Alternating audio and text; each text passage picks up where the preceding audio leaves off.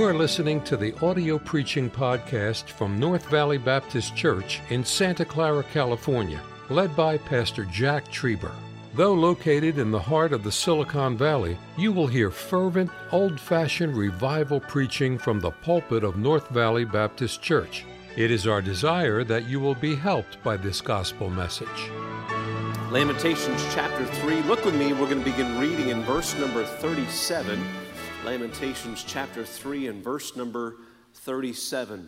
Give you a moment to find your place and turn there. Appreciate the special that was sung. It really goes a lot along with the message tonight as you think about it, and as the Lord speaks to our heart, we'll pray that He does so. Verse 37 of Lamentations chapter 3, the Bible says, "Who is he that saith, and it cometh to pass, when the Lord commandeth it not?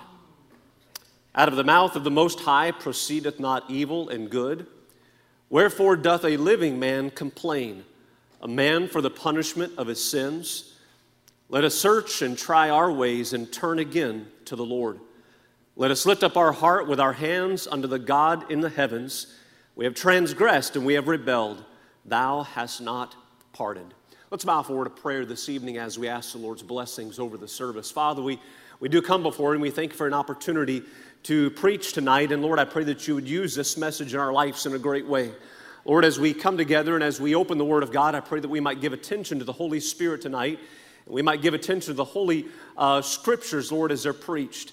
And Lord, you might fill me with your power tonight. And Lord, I pray that you'll bless the hearer, that we would understand the message and you would use this in our life to help us to draw closer to you. Pray that you bless the Patch the Pirate Clubs, the nurseries, Lord, as they're out. Watch over, protect them, bless the workers, and to give us a good night around your word. In Jesus' name we pray. Amen. Jeremiah begins chapter number 3 here of Lamentations with a third now poem, or what we would say a lamentation. Each one of the 5 chapters of the book of Lamentations is a separate poem or a separate song of lamentation, of remorse. That's an R word, but it's not the R word. With the exception of chapter 3, chapters 1, 2, 4, and 5, they all have 22 verses. Each one of them begin with the first letter of the Hebrew alphabet. Chapter number 3 has 66 verses, so it's 3 times as long. And chapter number 3 obviously is the climax of all 5 chapters together. The whole book of Lamentations is the account of the after effects of the fall of Jerusalem and the southern kingdom of Judah when Nebuchadnezzar marches upon it for the third and final time. And as we think about it, if you've read Lamentations since last week, when you look at it, really the book is not unlike a funeral dirge that we would be familiar with today. But praise God, as you read through it and as we come to our text tonight, Jeremiah, knowing the way, the truth, and the life, he doesn't stay that long forever. He doesn't stay in that tone of a funeral. He doesn't stay in that tone of lamentation. And we understand and we realize, we'll read the scriptures, that nothing ever died, stayed dead when Jesus Christ showed up. What God has been warning of for years, though, has finally come to pass. And Jeremiah witnessed it. And he is witnessing what is left of Jerusalem since he was left behind with them. The book of Jeremiah records 52 chapters of Jeremiah in the office of a prophet. Pastor Cooper looked at that last week. It was constantly and continually a prophecy and woes from God to the nation of Israel in Judah there, the southern kingdom, for telling what was going to come to pass. And so in prophesying destruction, Jeremiah wasn't praised. Jeremiah was never appreciated for his ministry of prophesying destruction. Imagine that. In fact, Jeremiah was locked in prison. Jeremiah was thrown in the dungeon of muck and mire. Jeremiah was lied about. Jeremiah was called a traitor, and he was accused of being unpatriotic. And still, it doesn't go over well when you preach that God will bring judgment upon your country for its sin. But now in Lamentations, Jeremiah is no longer writing from the perspective of a prophet foretelling something that God is going to do. He is now writing from the position of an observer that his prophecies did come true. Everything that God gave him, all the words that he said that he gave him, they were of God. They really did come to pass. He was verified as a true prophet. And Jeremiah tonight, as we look at the book of Lamentations, he is very much a part of the suffering. And when you think about that and you think about all that he's preached and all that he has poured out his heart for the people of God and trying to get them to turn back to God, you would think this would be a time in Jeremiah's life for him to say, see, I told you so. Look at what God did. God did exactly what I said that he would do. You should have listened to me. But that's not Jeremiah's attitude at all. In fact, in chapter number 1, verse number 12, we see, he says, is it nothing to you, all ye who pass by? Behold and see if there be any sorrow like unto my sorrow. Jeremiah was a weeping prophet, and Jeremiah was broken not only now over just the sins of God's people, but now he was also broken over the judgment that has come upon God's people. He's saying, doesn't this affect you like it's affected me? Doesn't our condition of sin and rebellion, and doesn't our condition of waywardness against God and transgressing against God, and the fact that God has judged us, does not it affect you like it has affected me? He says another familiar verse in chapter 3, verse 51, mine eye affecteth my heart. Well, Jeremiah, he's not rejoicing in their sorrow, but he's lamenting. He is broken over what they have become. Jeremiah is a preacher who took no joy and pleasure in being right. College students take no joy and no pleasure when you preach against sin and you preach against wandering away from God and you preach against straying away from God, and you find that people do exactly what you preach against. Take no joy when the things that you've preached come to pass in people's lives. But we find two words of Jeremiah that have, I believe, been the emphasis of this month that God has laid upon the heart of our pastor. We find the two words in verse number 40. The Bible says, let us search and try our ways. And would you say those next two words with me again? And what's the next two? Turn again to the Lord. That's our R word tonight. Jeremiah says, turn again. That's revival. That's going back to the way that God intended things to be. We've been in Acts on Sunday morning, and God has given our pastor messages concerning the conviction of sin and the conversion that comes along with it, and then the community that comes along after that. And those first century Christians, they saw revival like this world has never seen. God was doing works in their heart, and daily there was added to the church such as should be saved, and they were baptized, they were in one accord, and the gospel was going forth to the regions beyond because of the revival that they were seeing in their life. Someone has once said, revival is a return to normal Christianity. Amen. Amen. Now, not our normal. There's a new normal today. But revival is a return to normal biblical Christianity. The way that we find it in the book of Acts, the way that we find the saints of old practicing, following God. Someone has said revival is a return to normal Christianity, the way that God intended it. Can I say this and maybe even summarize it and boil it down more tonight? Revival is Jesus again. As Jeremiah prophesies, and Jeremiah comes to the middle of chapter number 3 here in all of this funeral, I believe Jeremiah is coming, and Jeremiah is pausing the funeral midway, and he's saying, stop, let's take a break, let's hold on, there's hope. He said, let's turn again. Let's turn again, let's turn back to the Lord. And this is what he's been trying to get them to do the entire time. But finally now, maybe God has them in a place where they will turn again. Jeremiah is saying it's not all lost. I know it's bad. I know we've been defeated. I know we've been discouraged. I know the hand of the judgment of God is upon our life. But if we turn again, we can see revival in this nation once again. So after all that's happened to the city and to the nation, Jeremiah, he's still, as he was in the 52 chapters of Jeremiah, he hasn't given up. He is still preaching the same thing over and over, trying to still get the people to realize that the Lord is the answer, just like he has always been, and he always will be. Sadly, tonight, if need be, I believe it could take the same things happening in our own personal life that happened in Jerusalem for us to come to a point and place in a very real way where we turn again and we see revival. Like that song that was sung says, whatever it takes for my will to break.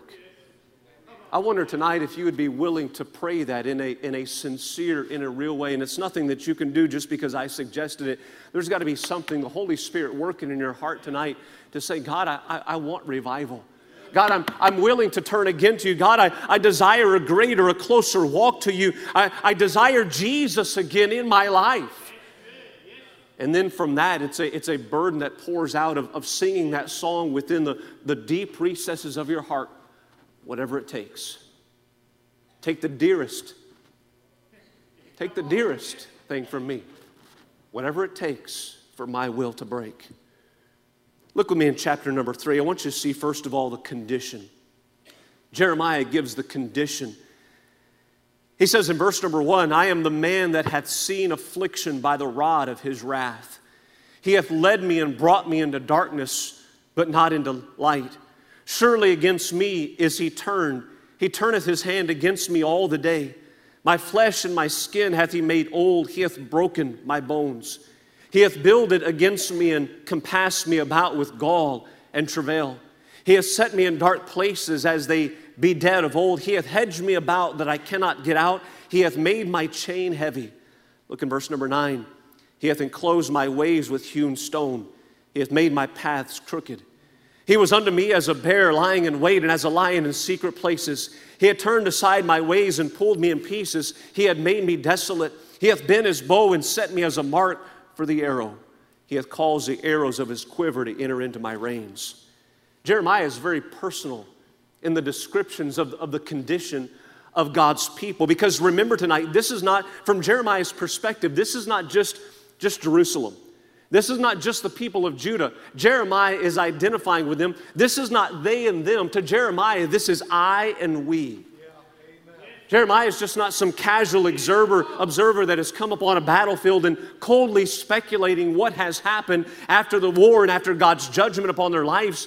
God has not kept Jeremiah from all of the punishment, and God has not kept Jeremiah from all of the judgment with his people. This has happened to Jeremiah. Jeremiah has been a part of this. Jeremiah is a representative of the people in Jerusalem, the godly people, yet those that are still suffering. God has used a pagan nation and a pagan king to bring his people to the knees, and Jeremiah is right in the middle of it. And it doesn't get any worse than this. As you read those verses there, Jeremiah is very descriptive in his language. He says, my health is lost. My city, my country, my family has been torn apart. At this point, if you read further on in chapter number 5, if people aren't dead, they are missing or emaciated. Lamentations chapter 5, verse number 10 talks about the blackness of their skin because of the fever of famine. Look at verse number 7. He says, he hath hedged me about that I cannot get out. Jeremiah describes that God had them in a place where they could not get out. They were hedged in. Many times as God's people, we talk about the hedge of protection that God places around his people that are in the will of God, and nothing can break through that. Nothing can get to his people and harm them and put them in danger without God's will and without God permitting that to take place. And we would say we've got a hedge of protection about us. But Jeremiah said here we were hedged in that they could not get out. If you read the book of Hosea, by the instruction of God, married an adulterous woman named Gomer. She was adulterous, and she would go out and play the harlot as a picture of what Israel had done to their relationship with God. And the Bible talks about with Gomer that God hedged her way in with a hedge of thorns. God closed her in. God directed her path so that she could not get out. Every time she went here, it was painful. And every time she was over here, it was painful. And that's what Jeremiah is saying that God has done to them. You realize tonight it'd be good for us to be reminded that God allows sometimes very unpleasant and very difficult things in our life sometimes to get us to wake up. I believe it's very dangerous for us to simply dismiss everything that comes into our lives as just a trial, a test, or the devil. Before you know it, we're finding a devil under every rock. Everywhere we turn, well, that's the devil's fault, and well, this happened, and it's a trial. This is a difficulty in my life because I'm just a good Christian. It could be tonight, as with Jeremiah, where God finally brought judgment upon Israel, where God is putting us to the place and in the place where we only look up. Well, that's the only place we can look up. we see their condition. Look with me, verse number 8, we see their calamity. He says, also when I cry and shout, look at what God does. He shutteth out my prayer. Look at verse 14. I was a derision to all my people, and their song all the day. He hath filled me with bitterness. He hath made me drunken with wormwood. He hath also broken my teeth with gravel stones. He hath covered me with ashes. And thou hast removed my soul afar, far off from peace. I forgat prosperity. Verse 18, he said, and I said, my strength and my hope is perished from the Lord. Their condition was poor, but notice their calamity. The condition is the external situations that come in our life. The condition is the circumstances that befall us as we go along life's way, and we say, well, I don't like that's uncomfortable, and that makes me think about maybe what I'm doing, and maybe this maybe makes me reconsider the decision I made. Oh, but calamity is something different. Calamity is what brings distress upon the soul. And nothing brings distress upon the soul like verse number 8, where Jeremiah says, I was praying, and we were praying, but we weren't getting our prayers answered. He said God had shut out our prayers. They were like the people in Haggai's day, where they gathered themselves money and their wages and they put it in a bag with holes in it. God told the people there it wasn't just an accident that happened. God said, I put the holes in your bag. God said, I'm the one to do that.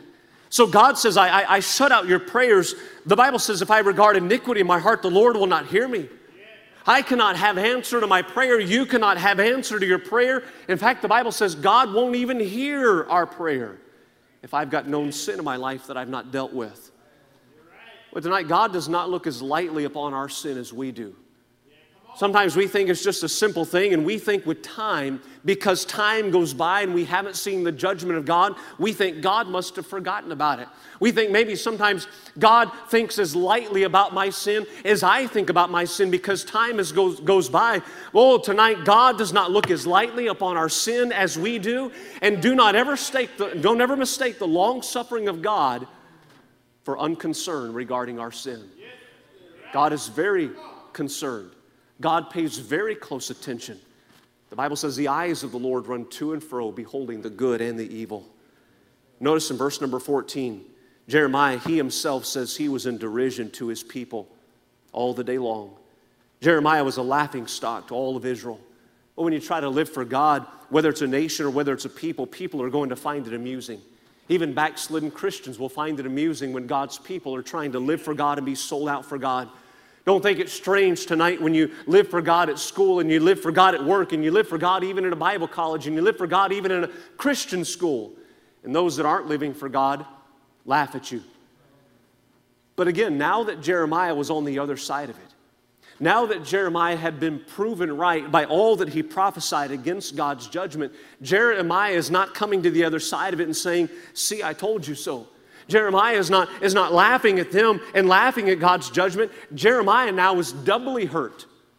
Not only because he had been laughed at in the first place to scorn for his stand for God, he's now hurt more so because the judgment of God has come upon him. Verse number 16 is a reference to punishment that nations would use in Bible times. He says, he hath also broken my teeth with gravel stones.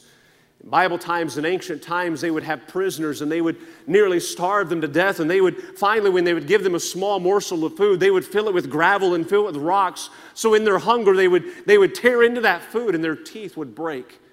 Jeremiah says, my teeth were broken.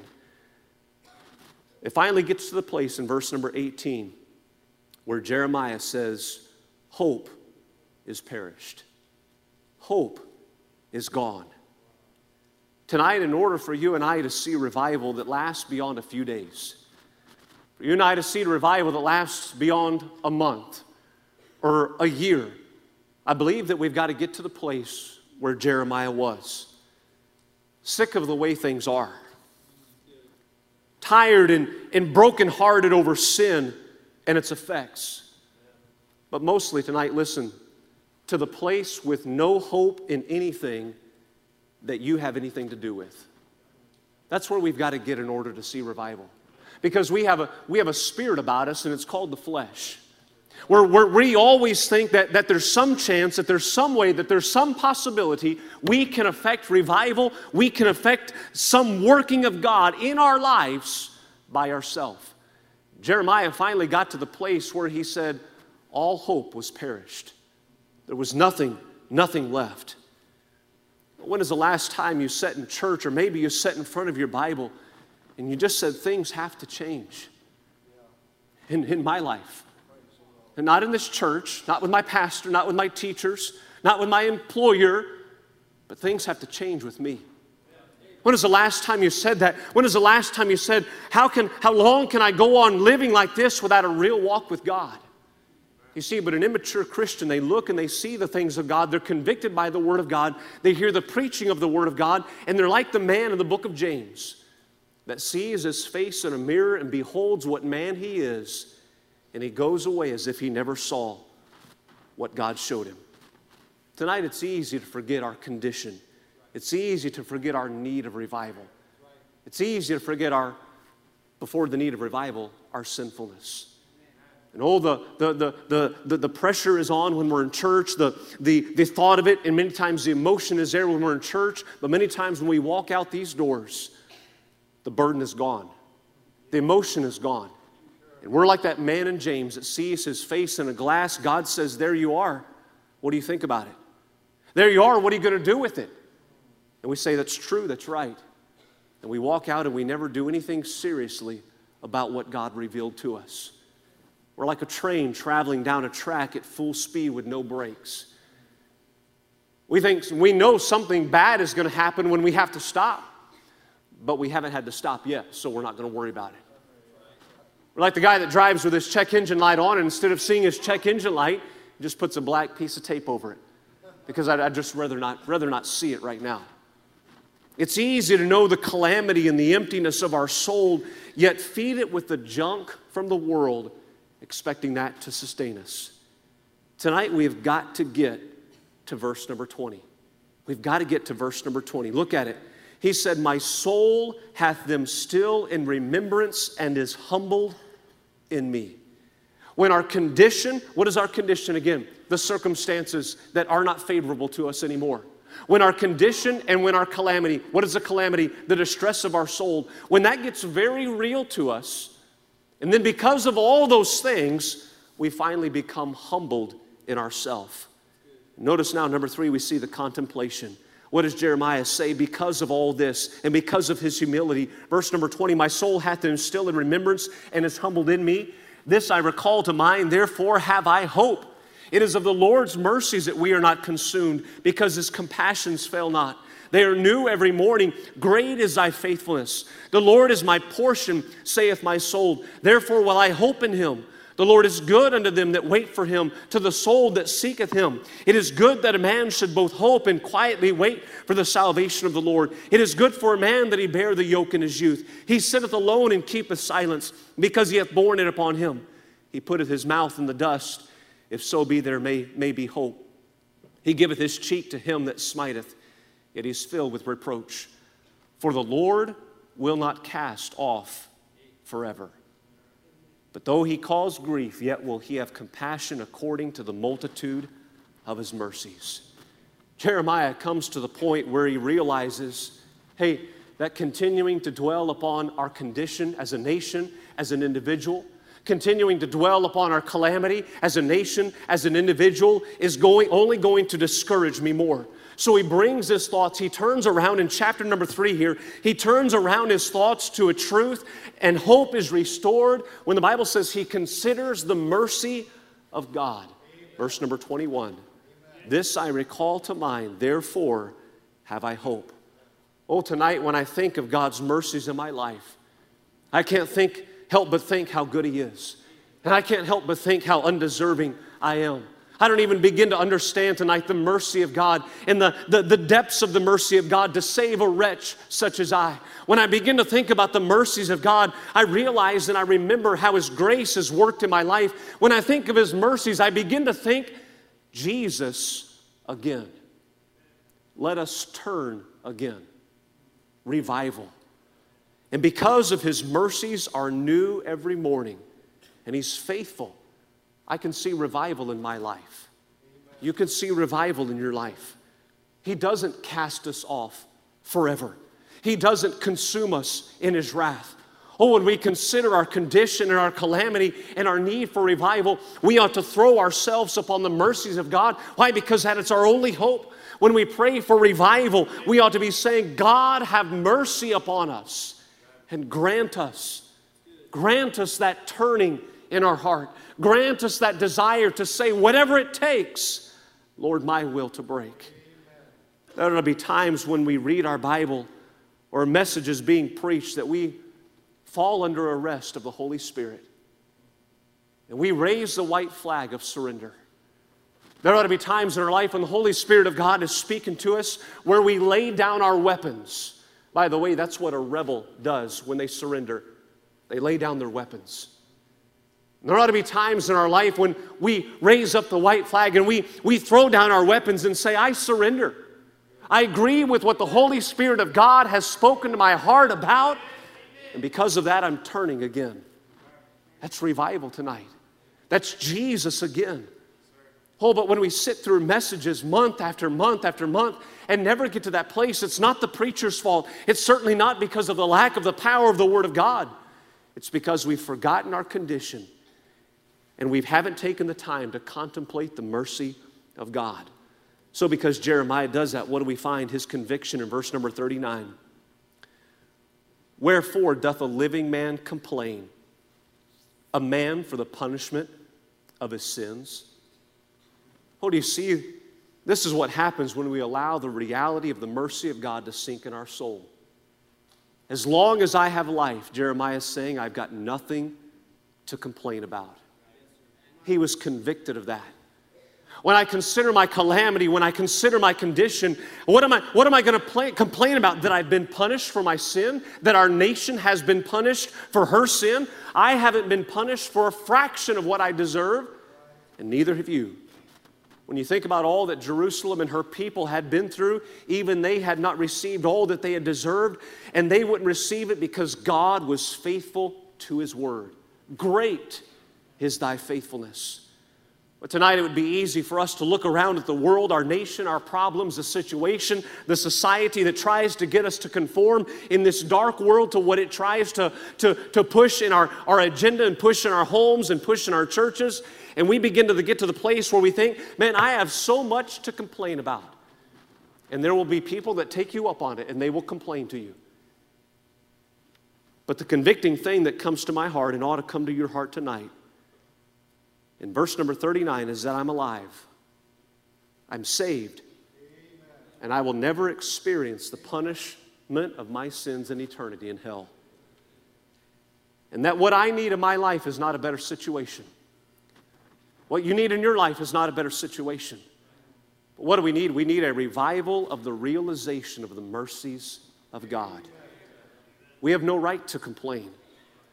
But rather our condition and our calamity ought to cause us to search and to try our way. Say, God, why is this taking place? Why is this going on?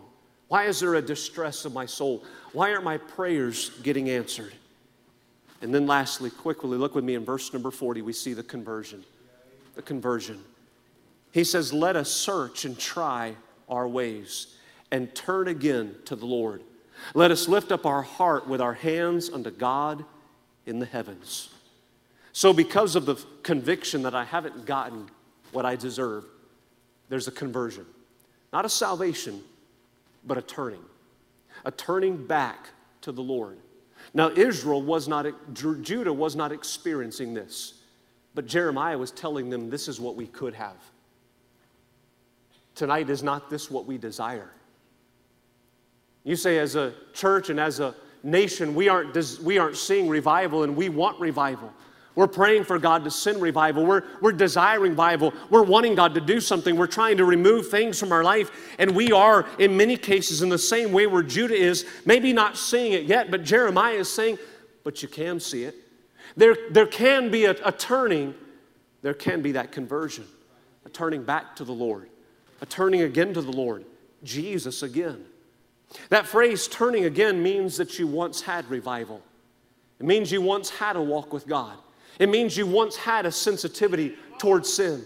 It means you once had a conscience about the things where God and the Holy Spirit pricks your heart and He says, don't do that, don't go there, don't wear that, don't say that, do this, do that, and go there. And you did it. But turning again means that we go back to that. We go back to that newness of normal Christianity. Verse number 40 is revival.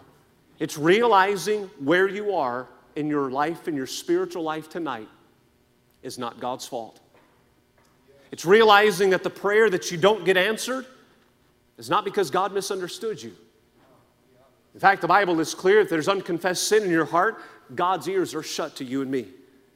Revival is losing all hope in the prospects of things changing on their own. It's remembering the mercy of God. It's turning back to the Lord. As we close tonight, I can just imagine Jeremiah getting a hold of this truth and taking it to everyone he could find in this war-torn city of Jerusalem. I think in the middle of all the funerals, he was probably interrupting all of it. He was going to the hungry child. He was going to the beggar. He was going to the crippled, wounded warrior. He was going to the widow. He was going to everybody he could find and saying, hey, guess what? Let us turn again. Let us turn again. He's still our only hope. And as we turn back to the Lord, what does He say in verse number 41? We're to lift up our heart with our hands unto God. It's significant that it mentions heart and hands, because revival isn't just a change in what you do. It's a change also of the heart along with it. Don't just start doing right tonight. Don't just start doing right this fall or this week or this campaign with the wrong heart without getting right. Because sacrifice doesn't make dirty hands clean. Dirty hands make the sacrifice unacceptable. Don't start doing right without getting right. Jeremiah told God's people, let us search our ways. Let us try our ways. Let us lift up our heart with our hands unto the God of heaven.